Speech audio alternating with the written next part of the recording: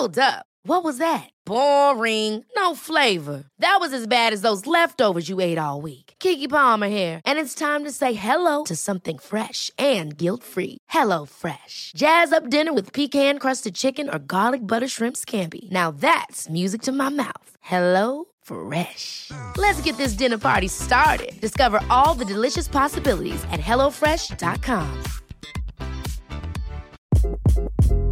Hi, this is Craig Robinson from Ways to Win, and support for this podcast comes from Invesco QQQ. The future isn't scary. Not realizing its potential, however, could be. Just like on the recruiting trail, I've seen potential come in many forms as a coach. Learn more at Invesco.com/QQQ. Let's rethink possibility. Invesco Distributors, Inc.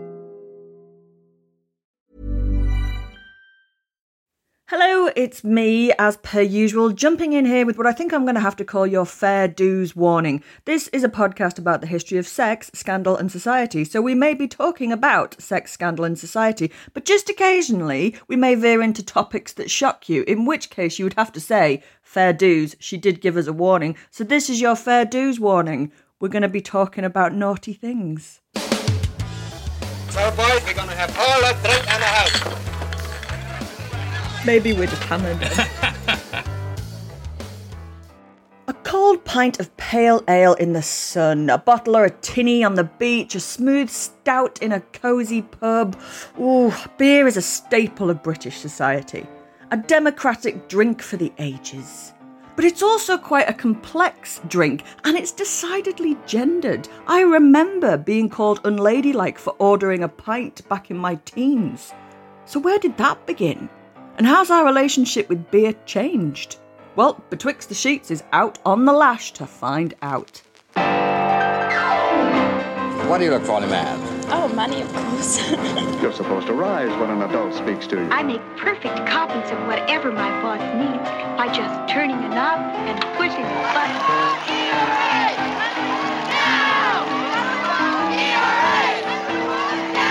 Yes, social courtesy does make a difference.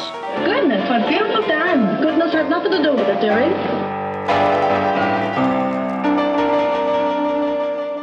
Hello and welcome back to Betwixt the Sheets, the history of sex, scandal and society, with me, Kate Lister.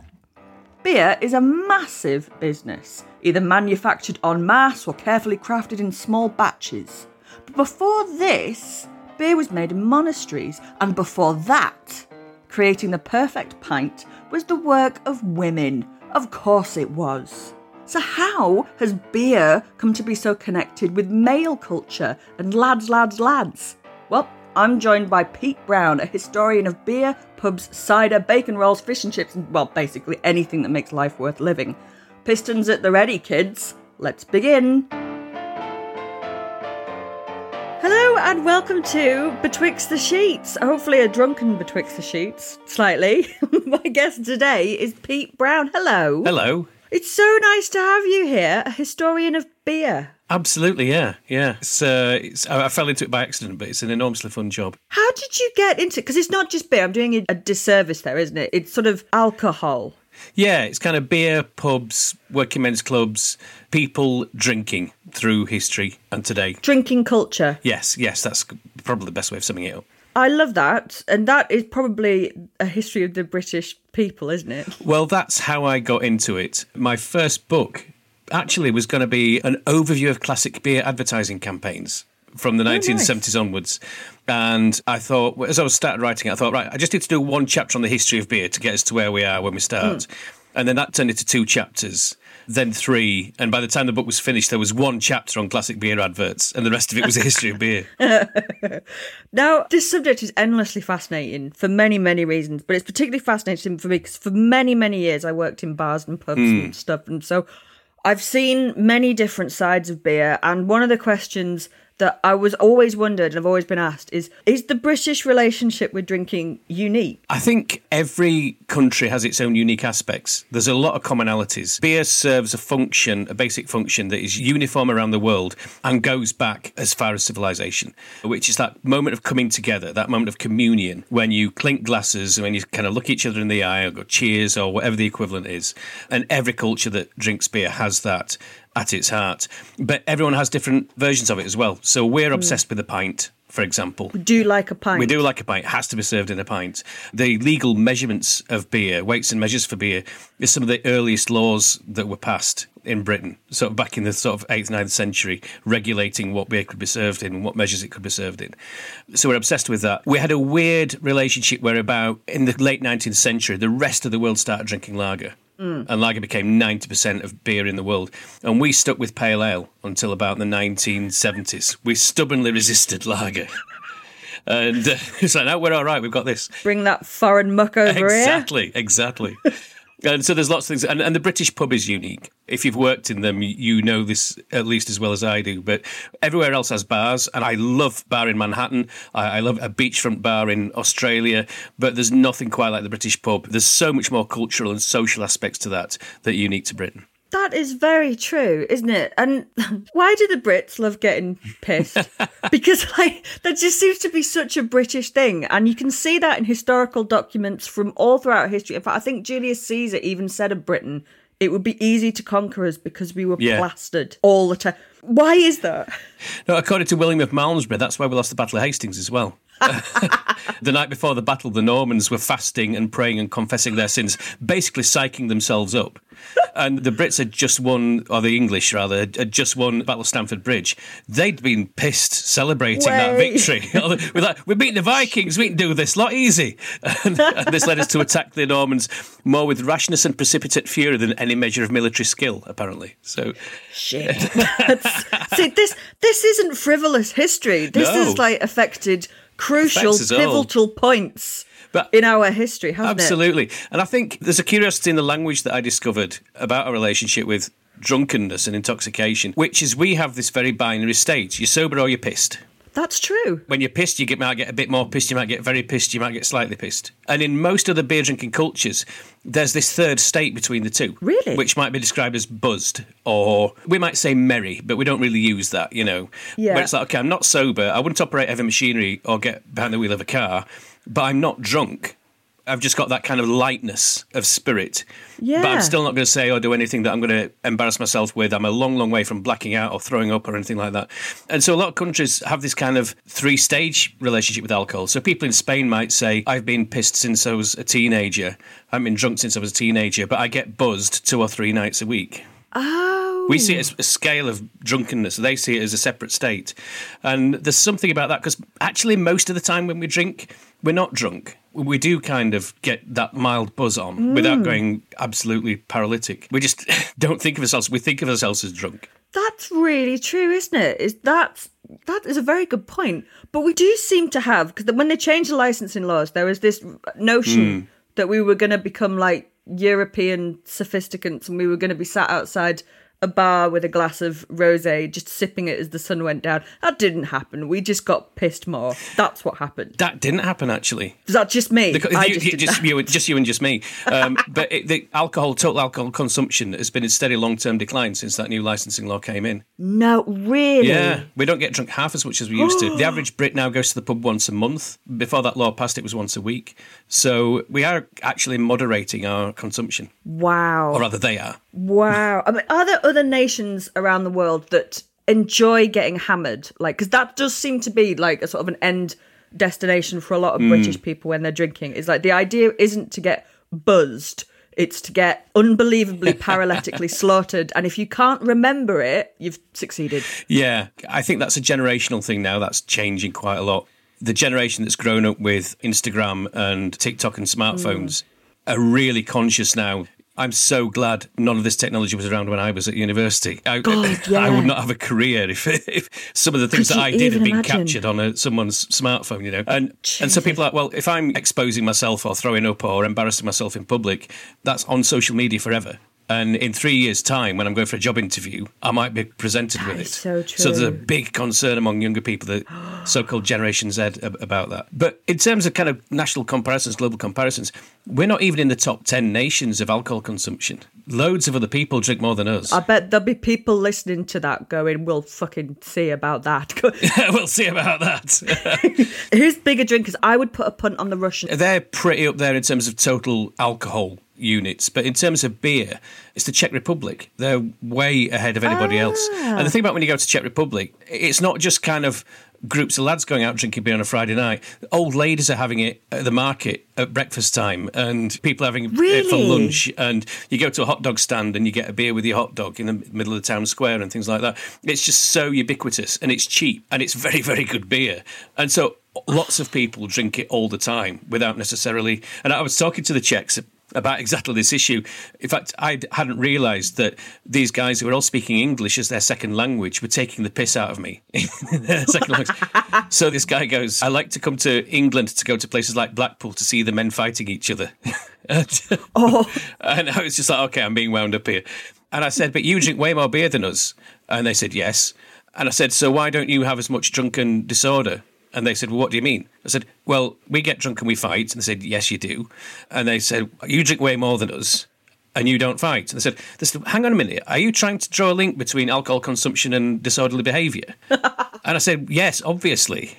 And it was the funniest thing they'd ever heard. They said, that's ridiculous. That's amazing. You don't get drunk to get leery and have a fight. I said, what would be the point of that? You get drunk to get happy, and then if you have a fight, you've wasted your money. You've ruined your night. And it was just a completely different point of view. Talk about being lost in translation. They're just like, everyone's in Britain is just like, what? That's amazing. They said the British and the Germans fight because you are violent people. You don't fight because you drink beer. They might be onto something. I think I'm going to aspire to be a little old lady drinking beer at breakfast. That just sounds fabulous. Well, your taste buds are fresh. But yes. You appreciate it more. I like that. We'll start beer judging at about 9:30 in the morning in competitions. Really? Yeah. Okay. I'm going to assume you know what you're doing with that one. That's impressive. But that kind of made me think that when you said there's like even little old ladies do it, is beer, not sort of alcohol, but beer, it does still have this kind of like gendered sort of things surrounding it, that it is quite associated with like lads or like real ale drinkers. I love a pint, and I remember when I was like 18 drinking pints in pubs, and I would regularly get told off by old fellas in there because I should have been having a Drambuie or a Baby Sham or something. Yes. So it's definitely, what is that about? And has that always been there? It's not always been there. It goes back to the Industrial Revolution. So when we all worked on farms, oversimplifying things here, but when we all worked out in the countryside on farms and that kind of stuff, whole families would work together. You'd work your arse off when it was harvest time or whatever, when the fruit has to be gotten in and stuff. And then if the work wasn't there to do, you just took it easy and sat under a haystack drinking cider all day. And whole families worked together, and things really weren't gendered at all in a big way. And then suddenly you get men yoked together in factories and mills and coal mines, where you've got huge groups of men doing grueling, backbreaking work while their wives are at home or maybe working domestic service in a very civilised kind of way. And men then went to the pub because there was nothing else for them to do. All the other leisure activities that we did out in the countryside, country fairs, there used to be bare knuckle wrestling at Whitsuntide, pigeon racing, horse racing, gambling. In the cities, everything was banned. Pigeon racing was banned because it was a nuisance. And so men had nothing else to do other than go to the pub. And a lot of men couldn't even go back home. Most of us lived in hovels, in slums, several families to one room. A lot of young unmarried men lived in lodgings where they weren't allowed in until last thing at night, until first thing in the morning. So they had to go to the pub. There was nowhere else to go. And the pubs were very competitive. People drank pints. We got this kind of, later on we got this thing about low strength beer because you needed to wash the coal dust out of your throat and that kind of thing. So it's about drinking quantity. So you got this very masculine, macho culture growing up around beer. And when pubs grew up in the city, if you were a single woman, it was assumed there was one reason you were going to go to a pub, and that was prostitution. And so women couldn't be seen in pubs for fear of this kind of social disapproval. That didn't start to break down until after the Second World War, really. So there was a long time there. And then as we get into the later 20th century, beer was advertised as, hey, lads, let's all go out. And the women in beer ads were always the busty barmaid standing behind the bar in a low-cut top. And the lads would be kind of trying to impress her or make fun of her or whatever. And then in the 60s, we drank pale ale when everyone else was drinking lager. The lager brewers tried all sorts to get us to drink lager. Did they? In the 60s, they said, right, we're going to position lager as a female drink then. There were all these kind of ads like a blonde for a blonde and this kind of thing. I didn't know that. And so lager got this very effeminate image, which really turned men off from it. And so in the 70s, they said, why does everyone think that lager is a woman's drink? I said, well, because you've just spent £10 million telling us that it is. And it's like, OK, we need to spend £100 million telling you that it's not a woman's drink. So lager advertising got really vulgar and crass and laddish and sexist as a way to go, no, lads, we know it's a drink for proper men, this, and that kind of thing. And you can tell it's a cultural construct to a large degree. So I think last time I saw figures in the UK, 16% of beer volume was drunk by women. If you go to Spain, which hasn't had all this kind of laddish cultures. That was just one woman. That was a big weekend. Yes. But in Spain, 40% of beer is drunk by women. So there's a thing about beer being bloating because it's fizzy. But apart from that, there's nothing intrinsic in beer that stops women from drinking it. It varies massively across different cultures, yeah. I love a beer. I think I like the white wheat beers. Schneider Weiss is one of my That's a classic. Favorite. It tastes like bananas. I love that, but it's not like a kind of it's supposed to be a fruity beer, but I love that one. And I love a lager as well. Okay, so the pub, as we know and love it today, kind of grows up as there has to be a space for men to gather. Yeah. And we've taken away the pig chasing and cheese rolling. Yeah. And now they're just stood around getting pissed. But before that, I think I've read this correctly in one of your books, there was a history of that it was associated with women because they were the ones brewing it. Yeah, traditionally it was always a female task. It happened in the home, it happened in the kitchen. So along with the cooking and making bread, it was a female task. Making beer is just another form of cooking, really. Put some ingredients in a pot and mixing them until it tastes nice, and then letting it ferment. I assume you've done that. Do you self-brew? I don't. I think for my wife that would be the last straw. We've got cases of beer arriving every day in the hall. All the talk is around beer, and it's like, no, there's got to be a limit somewhere. Drawing the line here. I've been brewing with small breweries where I've helped design recipes and actually put some of the legwork into making them. So I know how it goes. But I bet you do. But I mean, we're talking way back, sort of the earliest sort of medieval Britain and early medieval Britain of when people they're brewing this stuff. And I suppose it's an impossible question. Maybe it is an impossible question to answer. I don't know. But their beer is going to be very different from what we think of beer today. Yes. Isn't it? Like, if I go to the local pub and I order half a pint, my conception of what I'm doing is going to be very different from a woman brewing beer in the 5th century. For so many reasons, yeah. All to do with the ingredients and how they're prepared. Do we know what it tasted like? I can do a rough approximation. Oh, go on, yes, please. We've arranged for both you and I to present a couple of bottles of beer.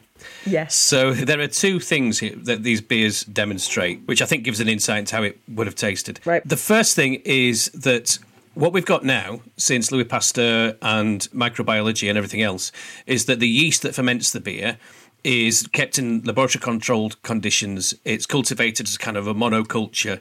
Yeast does give flavour, sort of characteristics to beer. The banana that you tasted in the wheat beer is a byproduct of the yeast. It's a flavour compound that yeast creates during fermentation. It doesn't sound as nice to say, oh, yeasty banana.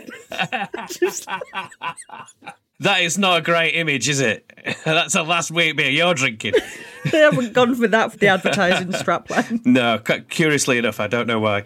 But so yeast contributes flavour characteristics. It's kept and controlled as much as we can. Now, we didn't really know what yeast was until the middle of the 19th century. We didn't know that it was the agent of fermentation. People thought it was just like the way that water freezes and turns to steam. They thought it was just some kind of chemical reaction. It's just what happened. Yeah. And in actual fact, the first time someone suggested that these microscopic organisms might be in there, eating sugar, farting carbon dioxide and pissing alcohol. I mean, seriously, if someone told you now that that's how beer was made, you go, mate, you've been drinking a bit too much. I think I've dated him.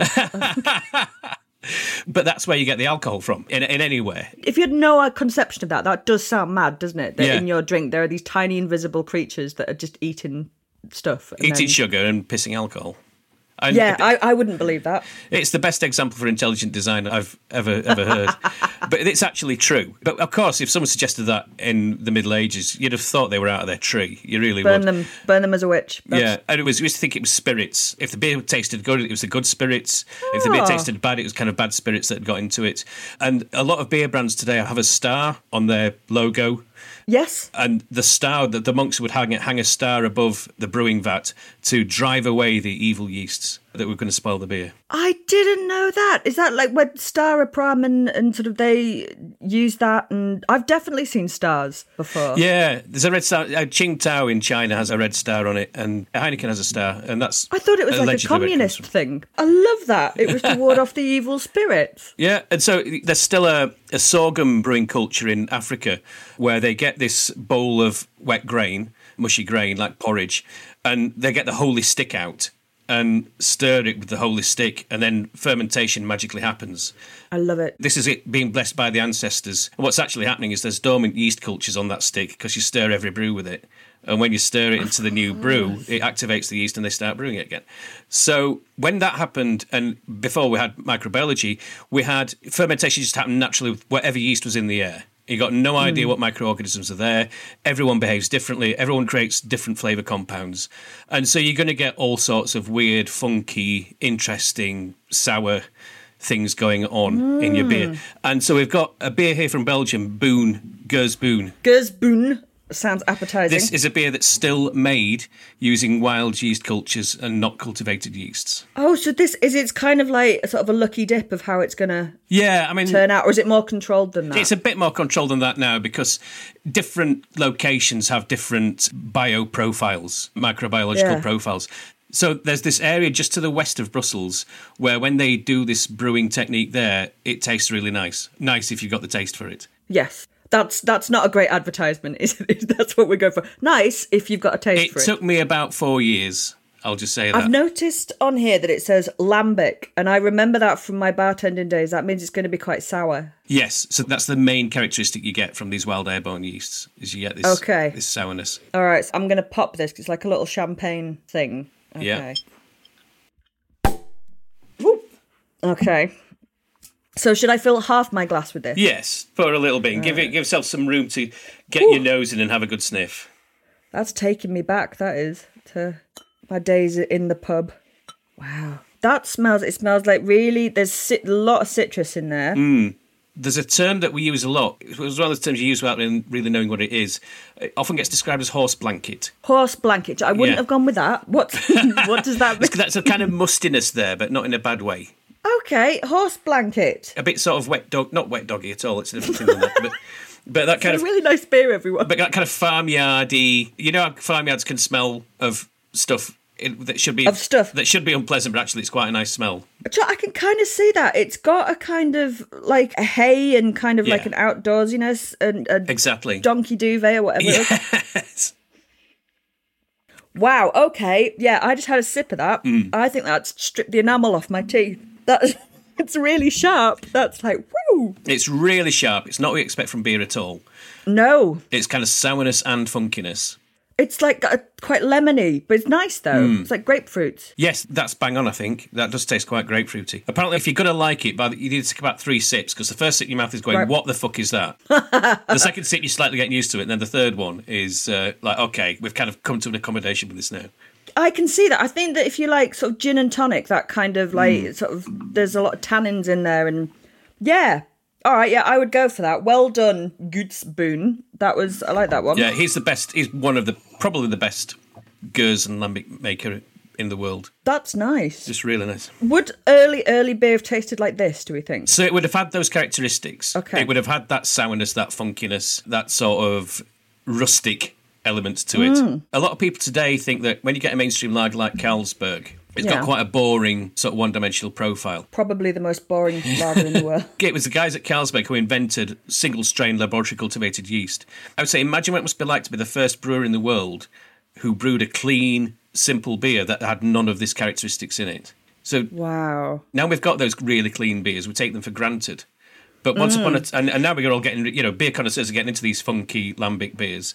But when that was all you had, when every beer you had those characteristics to it, it could have been a bit sort of wearying, really. Absolutely.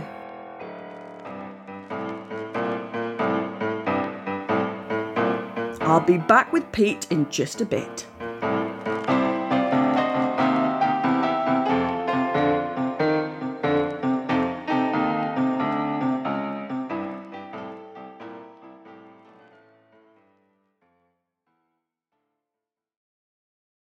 Throughout June on Not Just the Tudors, we're honouring Queen Elizabeth II's Platinum Jubilee by focusing on queenship in the 16th and 17th centuries. I'm Professor Suzanne Lipscomb, and all this month with my guests, I'll be exploring the coronations of Tudor queens, queens regnant and queens consort, who wielded power in ways we haven't thought about. Really, when we begin to look at queen consorts, we notice that there's a lot of ways at the Renaissance court that women could hold informal power through their relationship with the king. Then there's the queen who ruled over the Spanish Netherlands and the female Swedish king. You heard that right. What did a 17th century person actually mean by saying, oh, she dresses like a man? If she would have worn male clothing, she wouldn't have been able to rule Sweden. So for a month of all things magisterial and monarchical, look no further than Not Just the Tudors from History Hit. Ever catch yourself eating the same flavorless dinner 3 days in a row? Dreaming of something better? Well, HelloFresh is your guilt-free dream come true, baby. It's me, Keke Palmer. Let's wake up those taste buds with hot, juicy pecan-crusted chicken or garlic butter shrimp scampi. HelloFresh. Stop dreaming of all the delicious possibilities and dig in at HelloFresh.com. Let's get this dinner party started. Hi, this is Craig Robinson from Ways to Win, and support for this podcast comes from Invesco QQQ. The future isn't scary. Not realizing its potential, however, could be. Just like on the recruiting trail, I've seen potential come in many forms as a coach. Learn more at Invesco.com/QQQ. Let's rethink possibility. Invesco Distributors, Inc. I'm thrilled to say that today's episode of Betwixt the Sheets is brought to you by BetterHelp. We all carry around different stresses with us, and I'm no exception. It can be a whole range of things that weigh on us, big and small, such as, can I justify these elaborate impulse purchases? How do I tell my friend that, no, they really shouldn't have cut that fringe? And of course, the evergreen classic, why are we all here? Bottling these things up can really take its toll, which is why therapy is fantastic for getting them off your chest and working through them with an expert, even if it's just to tell your mate that their hair doesn't look its best. If you're thinking of starting therapy, BetterHelp is built to be convenient to you, being entirely online and flexible to suit your schedule. Simply fill out a questionnaire to be matched with a therapist, and you can change at any time with no additional cost. Get it off your chest with BetterHelp. Visit betterhelp.com/betwixt to get 10% off your first month. That's BetterHelp, HELP.com/betwixt.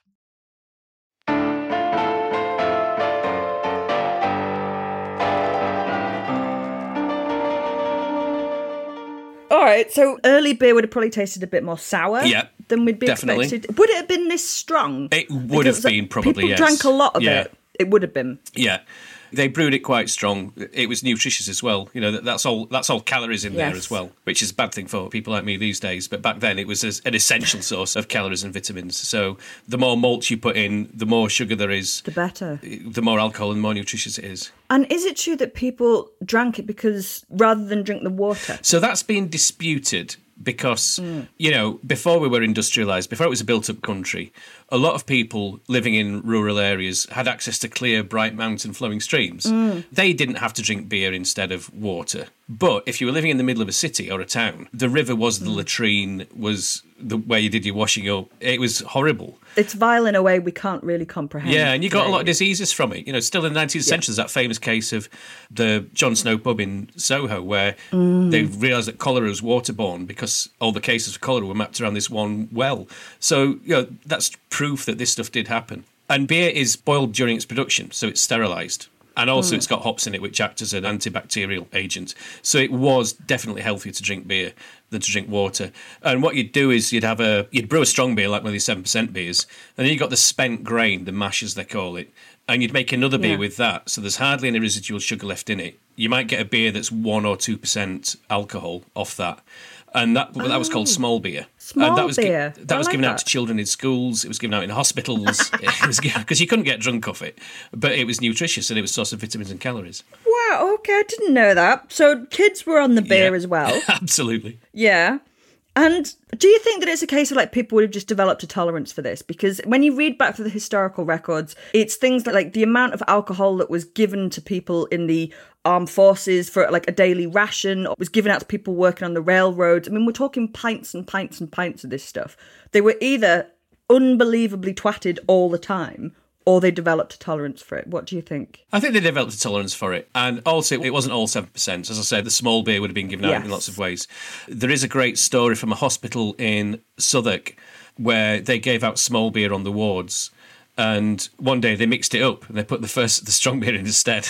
And so it's just rioting in all these hospital wards. And they got really done for it. So that shows us that both styles were there and they were used in quite different ways. Wow. Particularly strong beers were used when a woman became pregnant. You'd brew a really strong beer called a birthing ale. A birthing ale? A birthing ale. The beer would mature and age over the course of the pregnancy. And then when the woman went into labour, the birthing ale was cracked open. Both the mother and the midwife were drinking pints of this 8% beer to get themselves through it. And then when the baby was born, it was washed in what was left of the beer. So, because it was sterile. I've never heard of that. So we were literally baptised in beer. I mean, I'd need like a midwife or someone to tell me, is at that late stage when the woman's actually in labour, would drinking alcohol affect the fetus? But I mean, they didn't have pain relief or anything, exactly. So I can, you'd get a few down, yeah? I've got another bottle here that you've sent me, and this looks very much like something, kind of a monastery feel to it. It's got that kind of old school monk writing. So our link to medieval beer in this one is from another ingredient in beer, which is malted barley. So this is the source of alcohol. It's what grapes are to wine. And what you need to do with barley, it's a bit more complicated than wine making or cider making. You need to trick the barley into germinating. It stores the sugar as starch, and when you trick it to germinating, and it turns the starch back into sugar, so you can now use that for brewing. And then you have to basically kill the little grain inside. So I spoke to a barley maltster, and he said, yes, that's technically true, but it's not the kind of message that we're looking to communicate about the malting industry at the moment. And so then what you've got to do is you've got to dry the grain out. And where beer came from in the Middle East, you do that just by laying it out in the hot sun on a rock, and that'd be fine. Not so easy to do in Northern Europe. No. So we used to dry it over a source of heat, basically. Again, now we can control heat directly with gas. Before that, we could do it with coke. You couldn't do it with coal because of the poisonous gases in coal. So that makes sense. Since the 16th or 17th century, when coke production started, we managed to get this kind of malt that was, again, fairly clean tasting. Okay. But before that, you would dry it over a wood fire or a hay fire. And so your lovely malt was basically fire damaged. It stank of smoke in the way that you buy knockoff stuff from a shop that's had a fire in it. Yeah. And so what we've got here is a beer that uses malted barley, which has been dried over flaming wood. Is this a smoked beer? Yeah. Right. Okay, here we go. Okay, I'm giving it a sniff. So again, you would have had no alternative to get this smoky character in your beer. That just smells like bacon crisps. It does, doesn't it? Frazzles. Frazzles, that's exactly what that smells like. All right, smoked beer. Okay. Wow, like I'm pouring it into the glass, and the only way I can describe that is chewy. Yeah. This is a lager, believe it or not. That's a lager? Yeah. Does it know it's a lager? I don't think it does. Has anyone told it? It's like, that looks really thick. It's like the colour of sort of a slightly watered down Coca-Cola. To the manufacturers of this beer, I'm really sorry. I'm not doing it any favours, but okay. Smells like Frazzles. Okay, here we go. Oh! Oh, that's a peculiar sensation. That's really smoky. It is, isn't it? So it's quite intense. You know, they're going for the smoke in this. They want to make a really smoky beer.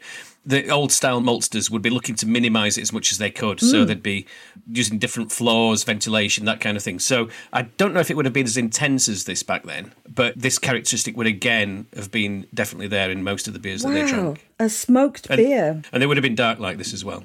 And would it have had things floating in it? Probably. Yeah. I'm having another sip. So if we wanted to be really brave, we could mix these two beers together, and that might give us an approximation of what medieval beer would be like. It's not something I've ever done before. Is this experimental archaeology? Yes. Right. Absolutely it is. Okay, so I've got my Donkey Doovie Lambic beer over here, and the Frazzles one. Do you think half and half?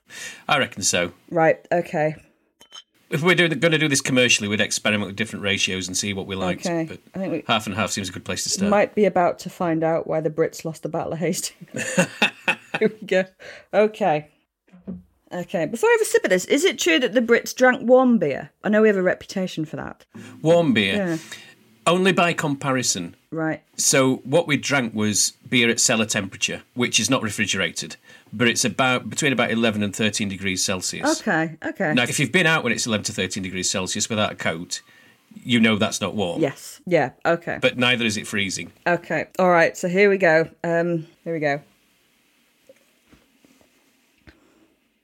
Whoa, how would you describe that? I think that's not half bad. That's not bad, actually. I mean, I may have just had a couple of mouthfuls of this and be well on my way, but I've had worse than that. Yeah. I think the lambic has really taken the smoke down. Yeah. It's hidden quite a lot of it. It's got kind of a fruity thing about it now. Yeah, the thickness of the body of the smoke beer is kind of damping down some of that acidity as well. Yeah. It's got an almost like acidic-y fruit thing. It's like a smoked fruit pie in a glass. Yeah. That's... So I think that's as I think that's as within the ballpark of what medieval beer would have tasted like. It's not bad, you know. It's not bad. I read somewhere that the expression to toast somebody, comes from when they would have had bread floating in the beer. Is that bollocks, do you know? I think I put that in my first book. Oh, did you? Right, okay. So it may well be bollocks, because I didn't know what I was writing about back then. But I like that's where it comes from, that we used to put toast in beer. Well, punch bowls used to have toast put in them for some reason, which is where you get the Toastmaster. Ah. He'd be in charge of the punch bowl. But I can't quite remember what the reason for that was. I think it was something to do with improving the flavour. I see, okay. What I want to ask you about, I've got this horrible feeling you're going to tell me that this isn't true, and then I'm going to just be really upset. Is there a link between women brewing beer and the image of the witch? I think it's based on truth. Okay. I think it's been grossly, built up and elaborated. I don't think you can draw a distinction between brewing and witchcraft. When you look at what the witch was in culture, she was a wise woman who knew an awful lot about stuff and could cure people through knowing the medicinal properties of plants. That's true. And putting these plants into potions, into mixers, turning them into tinctures, whatever, and giving them to people. If you go to Africa, out for a walk with a Maasai tribesman, and he was pointing to different trees saying, if a woman falls pregnant, we don't let her eat the leaves from that tree because it will make her terminate the baby. If you've got cramp, if you make a tea out of the leaves from this plant, it will help your arthritis and things. Yeah. So lots of different plants have lots of different medicinal properties. And traditionally, men out hunting, women gathering, you would gain over time a really detailed knowledge of the medicinal properties of lots of different plants, which were kind of brewing up, bubbling up in your cauldron. And then as the church became more dominant, which was a male pyramid scheme of hierarchy, with a male god at the top of it, and his teachings interpreted by male priests, if the woman's knowledge didn't come through that hierarchy, then it didn't come from God, which meant that it must have come from the devil. So suddenly these witches who were enormously helpful to society became seen as evil. And so if you link that to the fact that women were brewing, and it was women who discovered the brewing properties of hops and all this kind of thing, it's from the same place. Yeah. Then it gets elaborated by things like when a household was brewing ale and the beer was ready, they would put a stake up outside the house, the ale stake, and that was often a broomstick. Oh, right. So that's an easy image. I don't think that had anything to do with a witch's broom, but when you see those old pictures now, you go, aha, there's a brewer with a witch's broomstick outside. Oh, that makes sense. Okay, so I love that. So we've got some witches, some witchcraft, medieval, famous women brewers who are kicking ass. Yeah, my favourite one is a German Benedictine abbess, Hildegard von Bingen. What a name. She's great. She wrote this 7-volume treatise in the 12th century of the medicinal properties of plants. And she, in that, said hops add bitterness to beer and they also help preserve it and have medicinal antibacterial properties. Well, she didn't say antibacterial because we didn't know that, but she knew that hops had health-giving properties. And hops are now the one thing that people know about beer, and that's down to her. Hildebrand, thank you very much. Oh, I'm going to have a drink to her out of our strange medieval concoction. Cheers. Okay. Exactly. So there's a lot of sort of positive history. So I'm curious as to where, because I researched primarily 19th century history, and I know that's we're doing a bit of a jump, but that's when you start to get the temperance movement creeping in, isn't it? And for those of you that don't know, that's this kind of idea that we're going to stop people drinking.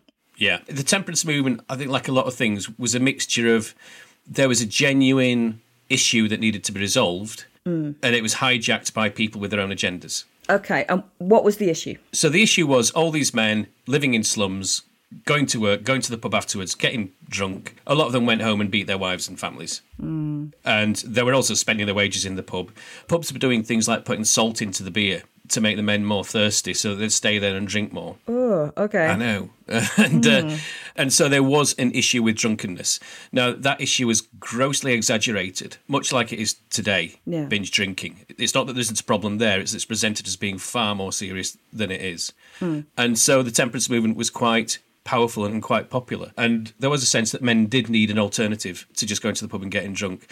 But that alternative wasn't just to be kind of, right, you're not allowed to do that either. Yeah, so what did they come up with? Was there a suggestion? It's interesting that you should ask me that, because my new book published this week talks about that in great detail. Well, look at that. What a coincidence. Isn't that amazing? So what they tried to do in the early Victorian period is they came up with all these mechanics institutes and workmen's institutes where it was like, all we need to do is expose men to interesting readings from the classics, put on some Shakespeare plays, give some recitals from classical musicians, and like the beasts of the field, they will become enchanted by proper culture. And they will suddenly become gentlemen. And apart from the wife-beating thing, this was when men were just about to get the vote. Right. And so the upper classes had to make sure men were voting for the right people and not getting these silly ideas into their head about voting for socialists or anything like that. Okay. So the Mechanics Institutes and the Workmen's Institutes didn't work. No one turned up because you just come out of working down the pit and it's like, yeah, please come on to this lecture about aesthetics. And it's like, no, you're all right, mate. I'm going to the pub. And so this guy, Henry Solly, on the 14th of June 1862, exactly 160 years ago this week, said, well, there needs to be a club. And if we can make it a place where men can socialise, be with their mates, chat, play a game of dominoes, have a cup of tea, then we can kind of sneak the lectures in. Once we've got them in, we can then kind of sneak in the education and the improvements. It was a very clever idea. He got it wrong in that he said it's got to be booze-free. And men still went, OK, well, in that case, we're not going. I bet they did. But when they finally allowed booze in, the Working Men's Club became a place where people drank in a different way.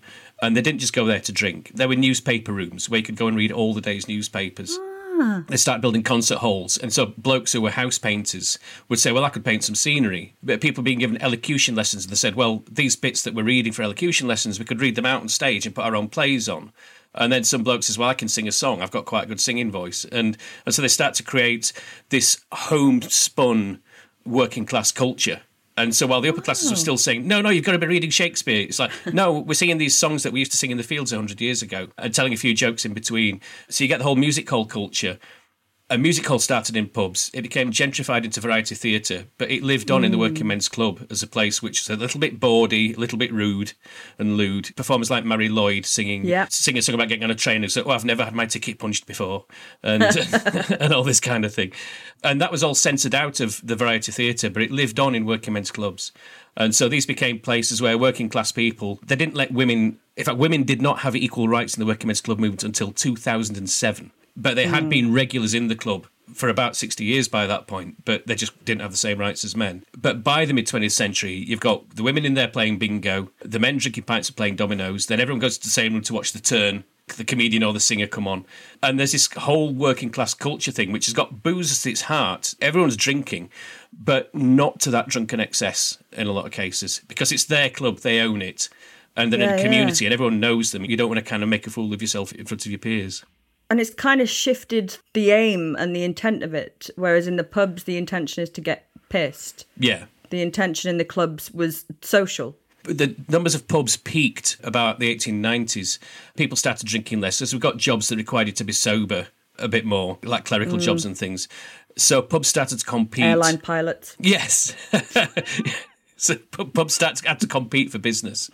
And it was more and more about the commercial imperative in pubs, whereas that commercial imperative wasn't there in working men's clubs. Any profit they made just got ploughed back into the clubs and used to take children on trips to the seaside or create scholarships for working class men to go to Ruskin College at Oxford or build convalescent homes for older members who couldn't live on their own anymore. So they created this proto-welfare state before the welfare state existed. In the club. I had no idea that that's what working men's clubs did. It simply hasn't been recorded. No.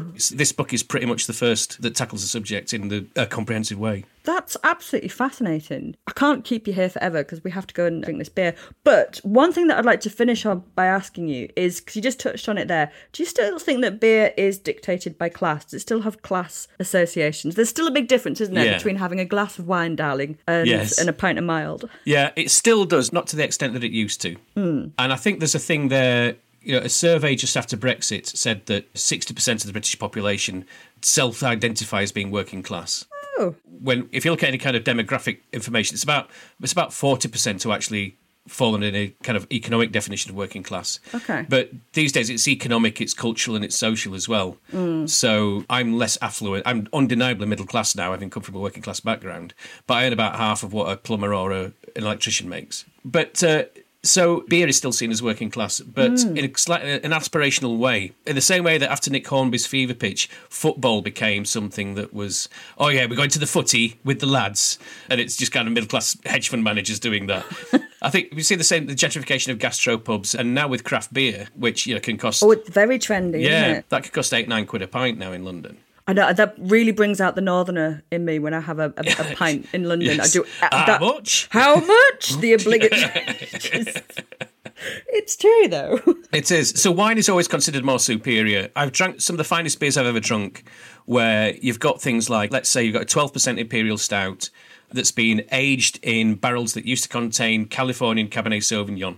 And it's sat in these barrels for a year, taking on some of the barrel characteristics, some of the wine characteristics. Incredibly complex, way more complex than a wine of a similar strength would be, but about 12%.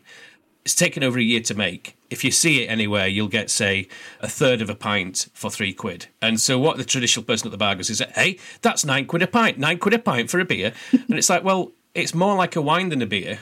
A third of a pint is slightly bigger than a 175ml glass of wine. It's the same strength as that 175ml glass of wine. Show me a pub in London where you can get a 175ml glass of wine for £3. This is true. It's all in the maths, people. Yeah, and people will dismiss that beer as, but it's still only beer, isn't it? Yeah, that's true. So the classist thing is still there.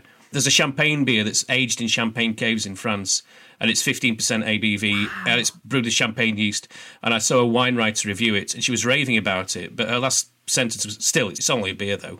Oh. And it's like, well, I've got friends who are wine drinkers, and they'll come round for a party, and I'll say, okay, do you want a kind of Belgian Lambic beer? Do you want lager? Do you want ale, pale ale, IPA? So, well, no, I'm not drinking any of that rubbish. I want a wine. I'm like, okay, what wine? Do you want Cabernet Sauvignon? Do you want Sauvignon Blanc? Riesling?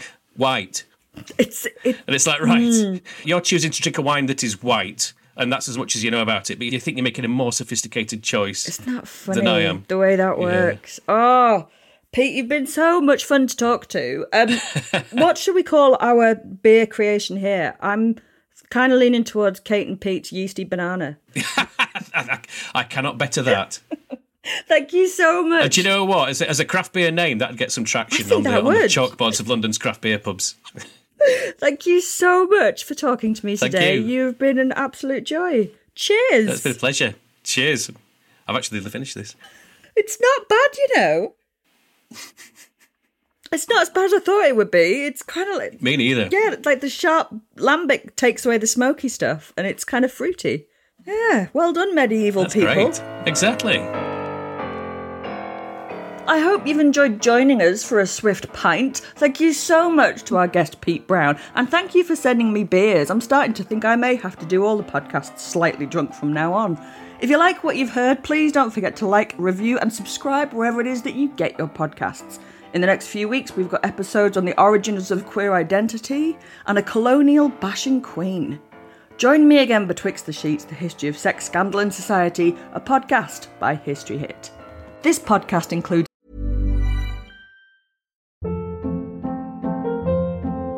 Hold up. What was that? Boring. No flavor. That was as bad as those leftovers you ate all week. Keke Palmer here, and it's time to say hello to something fresh and guilt-free. Hello Fresh. Jazz up dinner with pecan-crusted chicken or garlic butter shrimp scampi. Now that's music to my mouth. Hello Fresh. Let's get this dinner party started. Discover all the delicious possibilities at HelloFresh.com. Hi, this is Craig Robinson from Ways to Win, and support for this podcast comes from Invesco QQQ. The future isn't scary. Not realizing its potential, however, could be. Just like on the recruiting trail, I've seen potential come in many forms as a coach. Learn more at Invesco.com/QQQ. Let's rethink possibility. Invesco Distributors, Inc. Music by Epidemic Sounds.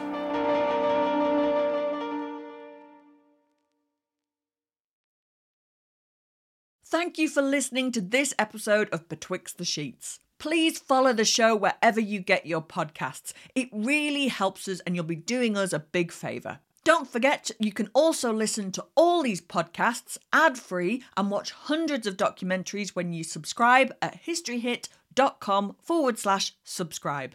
As a special gift, you can get your first 3 months for just £1 a month when you use the code BETWIXT at checkout.